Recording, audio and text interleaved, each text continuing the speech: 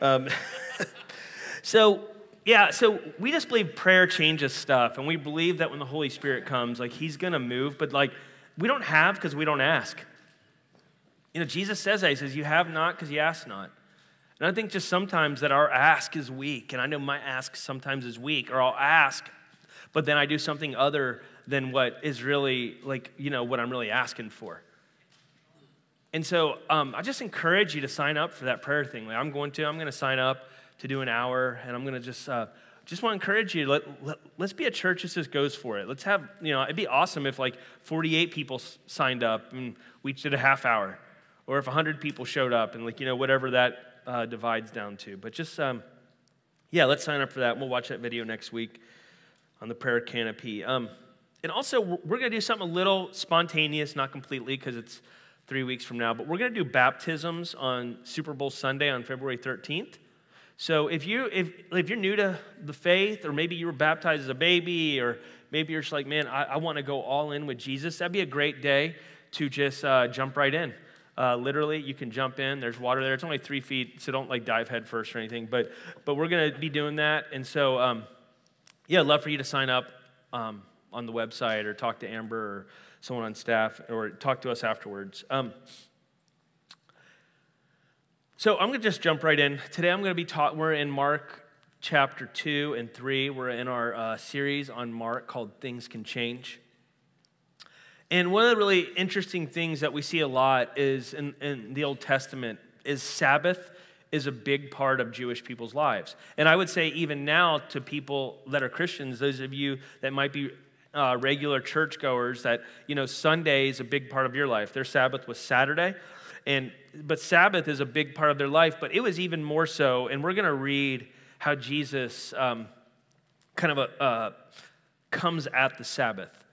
And if you got a Bible, if you'll turn with me to Mark chapter 2, verse 23 through 3:6. Once again, on Sabbath, Jesus was going through the grain fields. And as his disciples walked along, they began to pick some heads of grain. They did that, picked it because they were hungry. The Pharisees said to him, "Look, why are they doing what is unlawful on Sabbath?" He answered, "Have you never read what David did when he and his companions were hungry and in need? In the days of Abiathar, the high priest, he entered the house of God, and David and his companions ate the consecrated bread, which is only lawful for priests to eat." And then he said to them, "The Sabbath was not made for man, but man for the Sabbath. The Sabbath was made for man, not man for the Sabbath. So the Son of Man is even Lord of the Sabbath." And we started off in Mark chapter 1 talking about that Jesus is showing us things can change. And in Mark, one of the running themes is Mark presents Jesus as both Savior and Lord. And that lordship piece is very important, because I think in our culture, we've lost a lot of the lordship piece. Like, I don't think a lot of Christians take obedience seriously. I don't think a lot of Christians take obedience seriously. I mean, if we look around, the divorce rate amongst Christians is just as high as it is in the world. I have a lot of friends that are single again, or have been single, and they get divorced and they sleep around just like they're non-Christian people. Like, God cares deeply about our sexuality. God cares deeply about our habits. Like, the Bible says you can drink, but it says you shouldn't get drunk. And I know a lot of Christians that just like, they joke about getting drunk. And so it's not about what we can do. Like, Jesus says, hey, you can celebrate Sabbath, but it's not meant to be a bondage. So even good things can be a bondage, right? So a lot of these things, like, you know, sex, about alcohol, about recreation, all these things, our culture goes the other way. We're a society of workaholics and pleasure seekers, kind of this strange dichotomy. And so we take those real serious, but I think a lot of Christians, if you hit pause and you tell people to pause, like, Sabbath is really hard. And we're like, oh, that was something back then. Oh, he doesn't mean that. He doesn't really mean he wants me to give to the church. He doesn't really mean, I got a lot of debt. Or, man, he doesn't really, like, obedience to Jesus matters because he's a king. He's a king. And Mark is expressing that. So Jesus is saying, well, David did this. So to these Pharisees, they're going to think, well, David was the king. And Jesus saying that, I'm letting my disciples pick heads of grain on the Sabbath too, because I'm a king. in the Jewish culture, they knew that the king who would rise up, this Savior, the Savior Messiah, would be from the house of David, that he'd be akin to the kingship of David. He'd be a son of David, they called him. And then we're going to read on the next part. This is kind of two stories that run together that tell the same thing, but they show both sides of the coin. It says, he again, chapter 3, verse 1, entered the synagogue, and a man was there whose hand was withered.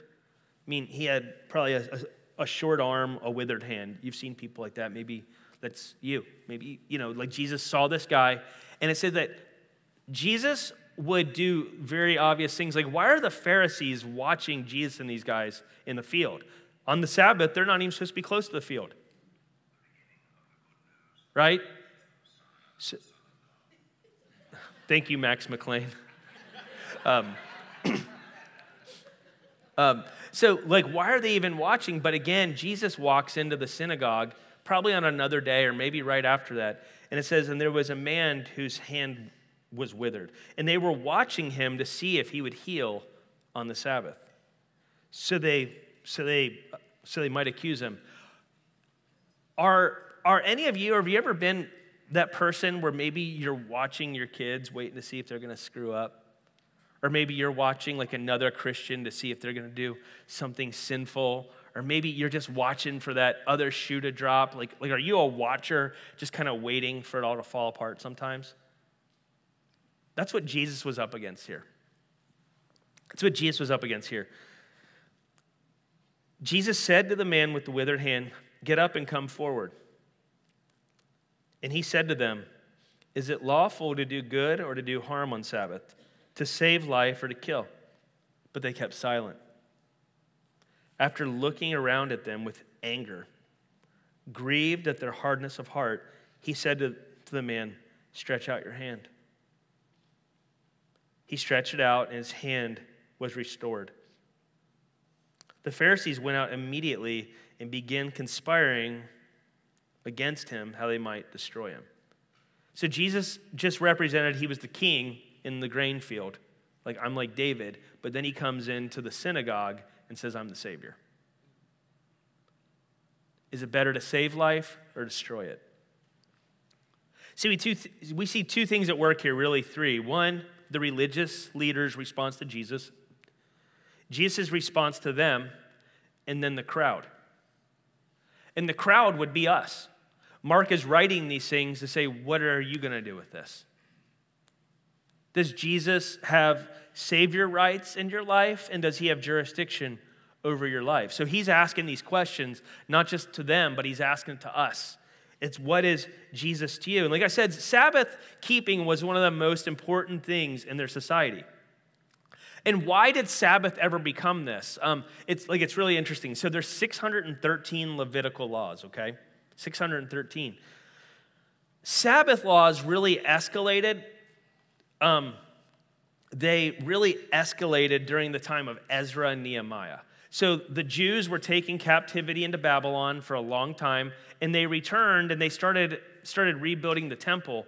Well, the problem is they had this thing called the oral law, and they had this issue where they didn't quite have all their scrolls, they didn't have their Torahs. So there became this thing like the oral tradition. And they started developing this, and a lot of it was these guys, these scribes, these Sadducees, Pharisees, religious leaders, these pastors would just sit around and talk about the things they knew about the Torah, and they would add to it. So they would add to it. So already on top of the 613 laws, like in the book of Leviticus, Exodus, Deuteronomy, and Numbers, they would talk about this. And so as they're coming back, they're reestablishing temple life. Well, unfortunately, back with them came all this jargon, all this added clutter that these guys had added to the law during their exile. So the Talmud. Anyone ever heard of the Talmud? It's a sacred Jewish writing. It's like the Mishnah and Gemara, and it's derived mainly from the Pentateuch. And the Pentateuch is the first 5 books of the Bible. Like I said, most of these Jewish leaders, to become a rabbi, or really even to have a bar or bat mitzvah back then, you would have to memorize the first 5 books of the Bible. Memorize. Genesis is 50 chapters. That's book number 1. So they memorize, I don't know, I can't remember, it's 100 and something plus chapters these people would memorize. So they hid the word in their heart, but and they could talk about it a lot. But so like the Talmud was a compilation basically of their commentary and their add-ons to the Jewish law, to the Jewish first 5 books, to the Pentateuch. And so when they came back, these new regulations and interpretations were not allowed to be written down. Because they're like, this is the oral law. But then eventually, after synods of Pharisees and meetings, they're like, no, we're going to write this stuff down. Because if we ever go away again, we want people to be able to have something to come back to. And what they did was they differentiated them between, they had a hard time differentiating them between the law of Moses and their own interpretation after a while. Any of you have ever a hard time sometimes differentiating what the Bible says and versus what your interpretation of it is? I remember one time someone told me the Bible says cleanliness is next to godliness. Or like I grew up Jewish, and part of the Talmud is that God helps those who help themselves. Last time I checked, he's the defender of the weak. He helps the helpless. He's a father to the fatherless. Like God's pulling for underdogs. He helps those that no one else is helping. The Bengals. So that's what he's doing. So interesting, there are 39 additional categories of the Shabbat law. Shabbat is Sabbath in the Talmud. 39 categories. Here's what a Jewish Living website says, Chabad.org. The Sabbath laws are really quite complex, requiring careful study and a qualified teacher. At first, it's often overwhelming and seems like an impossible number of restrictions. No crap. Like, dude, 613 like law, and then they have 39 additional oral categories of Sabbath law. These people were bound up. Listen, some of us are really bound up by our own rules, by our own OCD, by our own limitations, by our own family codexes, or by our own interpretation of the Scripture. Like, listen, if you take I think one of the real challenges today is a lot of people try to fit everything into the grace bucket. Well, Jesus is all grace. It's all grace, grace, grace, grace, grace, grace, grace, grace, grace. Or it's all law, law, law, law, law, law, law, law, law. And the problem with that is like we start running off. So whenever lightning strikes, that like, oh, well, you deserved it. You must have broke the law. Or, oh, no, it's okay. You do whatever you want. God saved you. You're always saved. Like you're good. It doesn't matter what you do from here. He just loves you and wants to tickle you forever in heaven, and you're so great. It's like, so there's somewhere between us. And one of the things like in the vineyard that I love is one of the vineyard values is we say we're on the quest for the radical middle. It's like this kingdom theology that we allow room for balance. We allow room for grace and for truth. It said Moses came with the law, but Jesus Christ came in grace and in truth. And those poles that Jesus was willing, like in the polarity of grace and truth, to offer like the paradox of his kingdom coming, of the now and not yet. He was willing to say, listen, it can be both. You can both be saved by me and live for me. That it wasn't one or the other. And Mark's all about that. It's not just about this king with all these rules, but it's not just about this Savior with all this love. And so it's very important to say that we can balance between like these poles in the Scripture. There's even a New Testament and there's an Old Testament.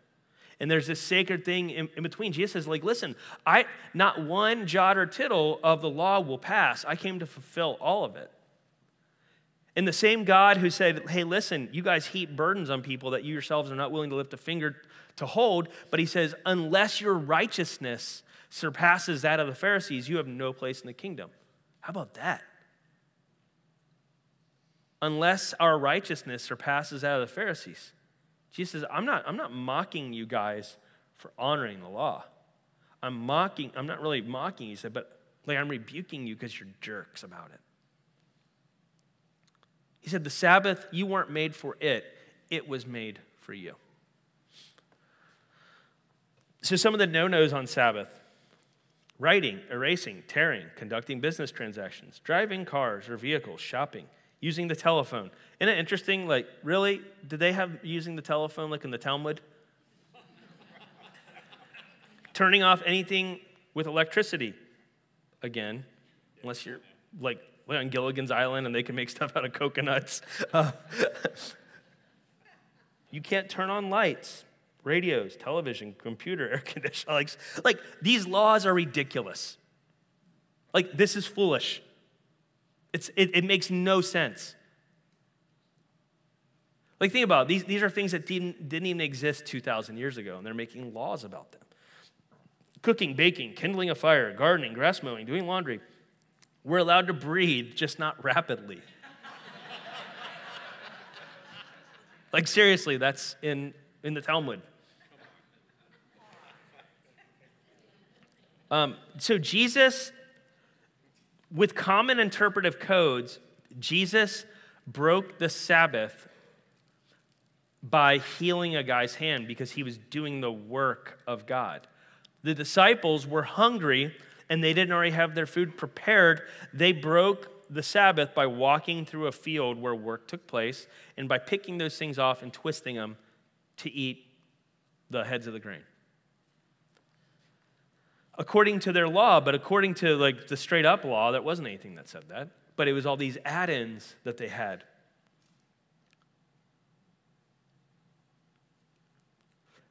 See, and I think Jesus was making 2 points here because of the condition of their hearts. A lot of things, friends, Jesus is looking at us. It's like he's saying, like, hey, you got that mostly right, but your heart about it's stinky. Like, we can know the word, we can do the works, but if our way doesn't look like Jesus, then we messed up. Then people are going to miss out, and so are we.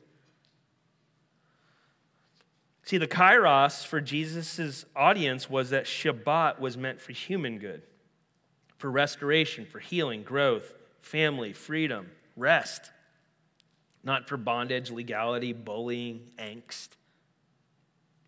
It was about learning to connect with and hear from God and enjoy the fruit of our labors and the fruit of his love.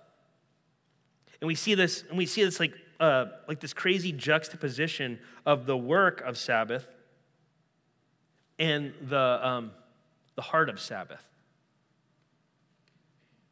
And Jesus, like, that's kind of a big word, juxtapose. Juxtapose just means like an intersection. And there's this intersection that Jesus does in our lives where we know his word, and then we know and we do his works, but in the middle, when they intersect in that sacred spot, there's his heart. There's his way. There's the way that Jesus is. Like I said, Jesus is not undoing Sabbath, but what people had done to it. Some of us have really religious, strict things, and Jesus say, it's enough, man. You don't need to tell everyone what you think about politics. You don't need to tell everyone what you think about abortion. You don't need to tell everyone what you think about drinking. You don't need to tell everyone what you think about sex. You don't need to tell everyone what you think about, spell it out. Not saying that there's no time for it, not saying we're not supposed to, but he's like, that's not the move to lead in with. My love is. My heart is. Good point. Not saying any of those things are wrong. If you walk away from here thinking like, well, Ryan's like just wants it to go to the wind. No, I'm not saying that. But that should not be our first move. Because when we do that, we can define things wrong. You don't make a definition in the middle of the paragraph. You look at the whole thing, right? And that's what Jesus is kind of doing here. So these people were upset not for Jesus violating Sabbath, but like I said, for violating their interpretation of it. Where is the Bible offensive to you? I know there's things that the Bible kind of rubs me wrong on sometimes. I just can't understand. And I tend to file those things away or explain those things away. Like, is there anywhere the Bible's maybe offensive to you? Is there anywhere, like we have an age of women's, like we're like the liberation of women is happening. And there's a lot of great things about it. There's a lot of great things about it. But some of it, if you look in the Bible, it's running too far. Or we look at human sexuality. Some of these things are like, we want to love people who they are, but we're redefining love. And the Lord says, like, listen, I'm not in that. I'm not in that. You can love people without supporting them. You can affirm people's worth as human beings without saying, I give you a free check and a free hall pass to do whatever you want. And so there's stuff even in God's word that I think is very offensive. And there's people redefining his word with new theologies or new earth theologies, and we're redefining it.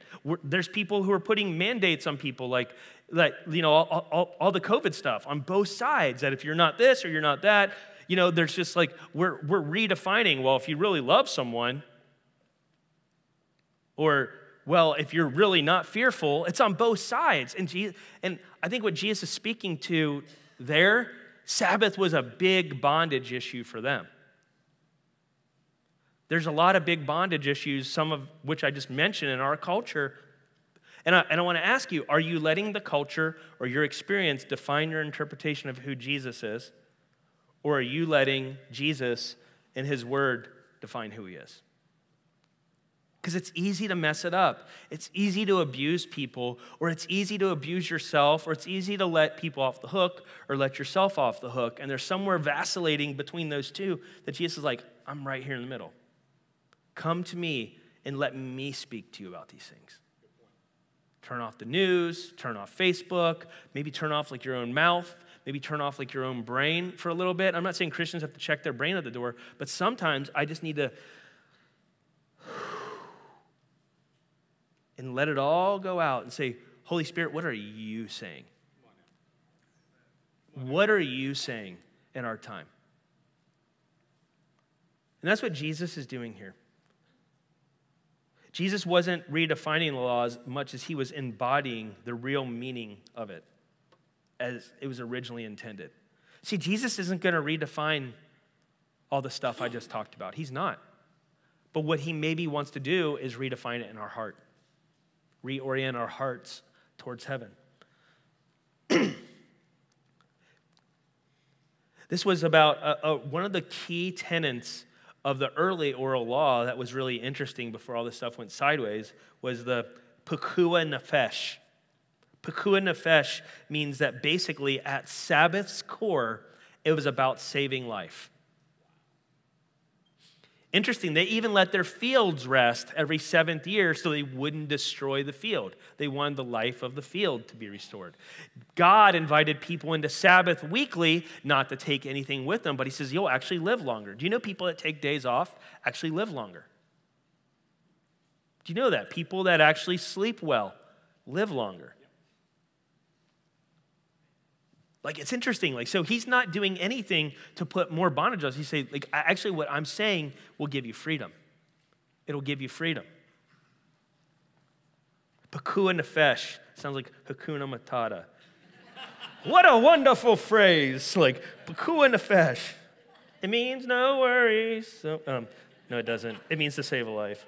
So, sorry, reinterpreting. So the question is, like Jesus is saying, I am bringing God's kingdom to you in a way you haven't seen before. That's what he's telling these people. But really the question is to his audience then and now is, what are we going to do with it?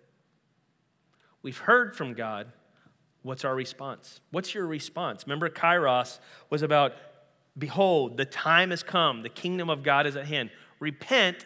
Believe the good news. That means think differently, live differently. Where's Jesus coming in? That he wants to juxtapose what you've thought, what you've heard, maybe what he's really doing, and say, hey, because maybe it's not just chucking everything. Sometimes it's not always that. Sometimes it's just like, let me show you a better way. Come on, Ryan. There's sometimes, anyone ever been doing something that's like super laborious, and then someone says, hey, have you ever tried this? And you're like, no, I'm really good at this. And then you watch them like, oh, well, that was maybe a little better than I was thinking. That's what a lot of this is like. Jesus is like, dude, this is easier than you imagine. My yoke is easy and my burden's light. You shouldn't have to spend all week to get ready to rest. Jesus wants us to work from our rest, not rest from our work. And Sabbath is going to be a very hard thing for anyone. It was for these people because they didn't have the connection with God that he was looking for. Regular. They just stored it all up for that Saturday. And so where is Jesus inviting you to shift your perspective and think about the world differently? Because like I said, I don't think Sabbath is as much of a problem like us like heaping laws on it as it is us just not obeying it. Sometimes Sabbath can just be like, Lord, I'm going to choose to obey you today. I'm going to take a break from being a selfish jerk who does my own thing. I'm going to take a break from running my mouth. I'm going to take a break from other people running theirs. Maybe you're an addict of something. And you're like, I don't see a way forward. Well, try to take a Sabbath today. Try to take one tomorrow and watch what Lord does and just say, will you show me the way out of this? Sometimes when we just rest and stop, God's like, here's the way. Here it is. The message is repent and change. The Sabbath was made for us, not us for it. And the Sabbath is not about not doing stuff, but it's about being and enjoying that being. We're human beings, not human doings. And this whole point today is not really about Sabbath, is it as much as we can take really good things and when we add on to them, they become really burdensome things. They become really heavy things. Like, think about this. I was reading this book. I've been reading this, this great book by a guy, Pastor Ted Roberts, Pure Desire. And Ted Roberts talks about in this book, he says, the Pharisee and the sinner both are very similar. He says that the people, like he was talking about sexual sin, that the church has been very hard on people with sexual sin. The church has been very ignorant of helping people stuck in this bondage. And he was saying that the purity culture, the I kiss dating goodbye culture, has actually been just as consumed with sin as the porn culture.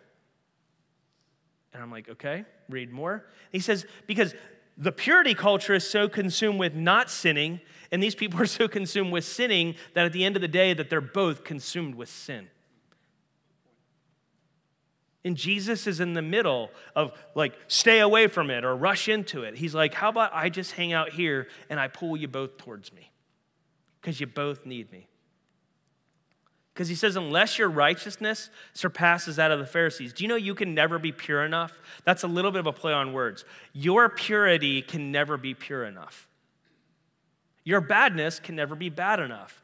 My goodness can never be good enough. My nastiness can never be nasty enough. Because Jesus says, unless your righteousness, it's really, but then later we're commanded to put on his righteousness. And his righteousness did surpass that of the Pharisees. He kept all the law, not just parts of it that were convenient. And so where are you maybe Pharisaical, or maybe where are you stuck? That's the invitation and the challenge today. That's the repent, and that's the believe. So I just want to take a minute, and I just want to pray. And I just really want you to just sit and soak just for a minute and say, Jesus. And honestly, a lot of us are both, aren't we? Like, we make our own rules to protect ourselves and our families because we've made bad decisions and we don't want our kids. Maybe some of you parents are really Pharisaical to your kids because you don't want them to be the little hooligans you were. And so it's done in love, but to them it feels like heavy bondage. They want to make not they want to make some of their own mistakes, but they need to. So let's just ask the Lord, and just which one, and just whatever it is, just confess it to him. Like, listen, this isn't like shaming day. This is like claiming day, that we want to claim like the Lord's view of this. He came to save life, not destroy it.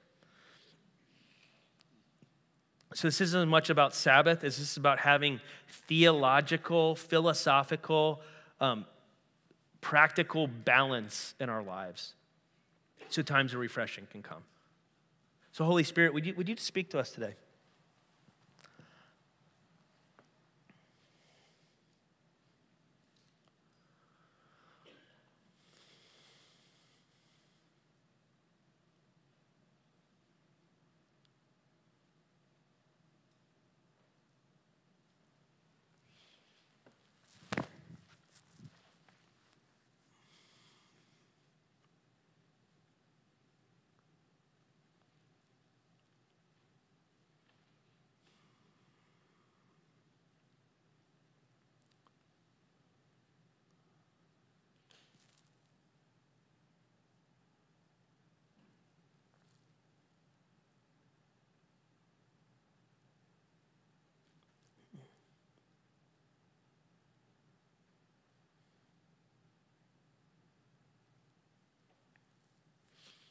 I just kind of felt, I don't know if this is for someone. I know this is for me.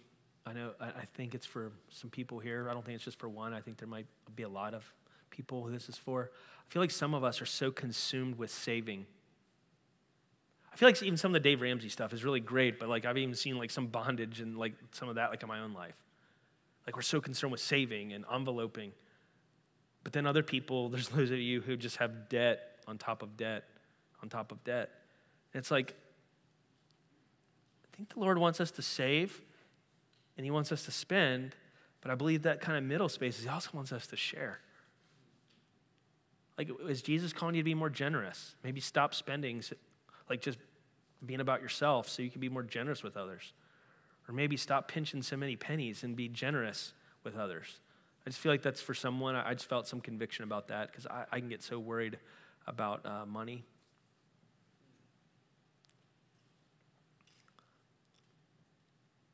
Or maybe you're just consumed with Bible study. Bible study. But does the word indwell your heart richly? And are you teaching it to other people in a way that they can digest? Or maybe you don't even care about the Bible. You never read it. You never listen to it. Well, that's a problem too.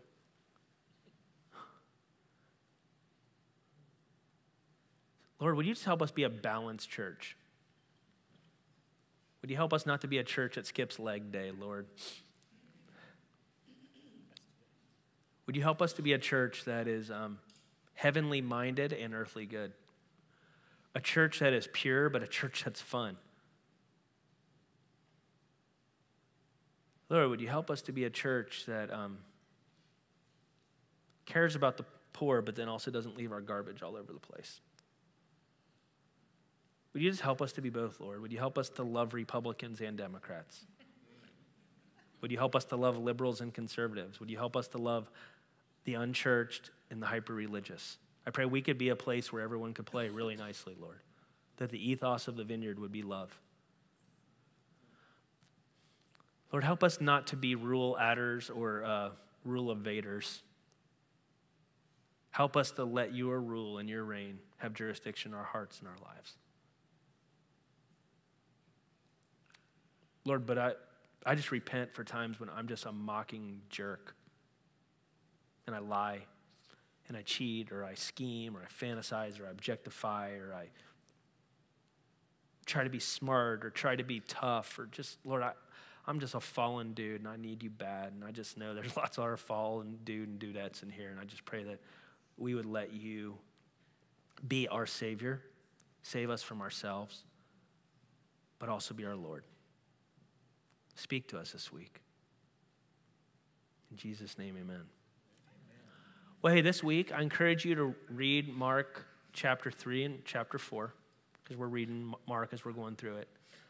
And share on our app. Share on the website. Like, listen, we're a church that it's okay to talk about your failures and your triumphs. It is, you can do that up in here.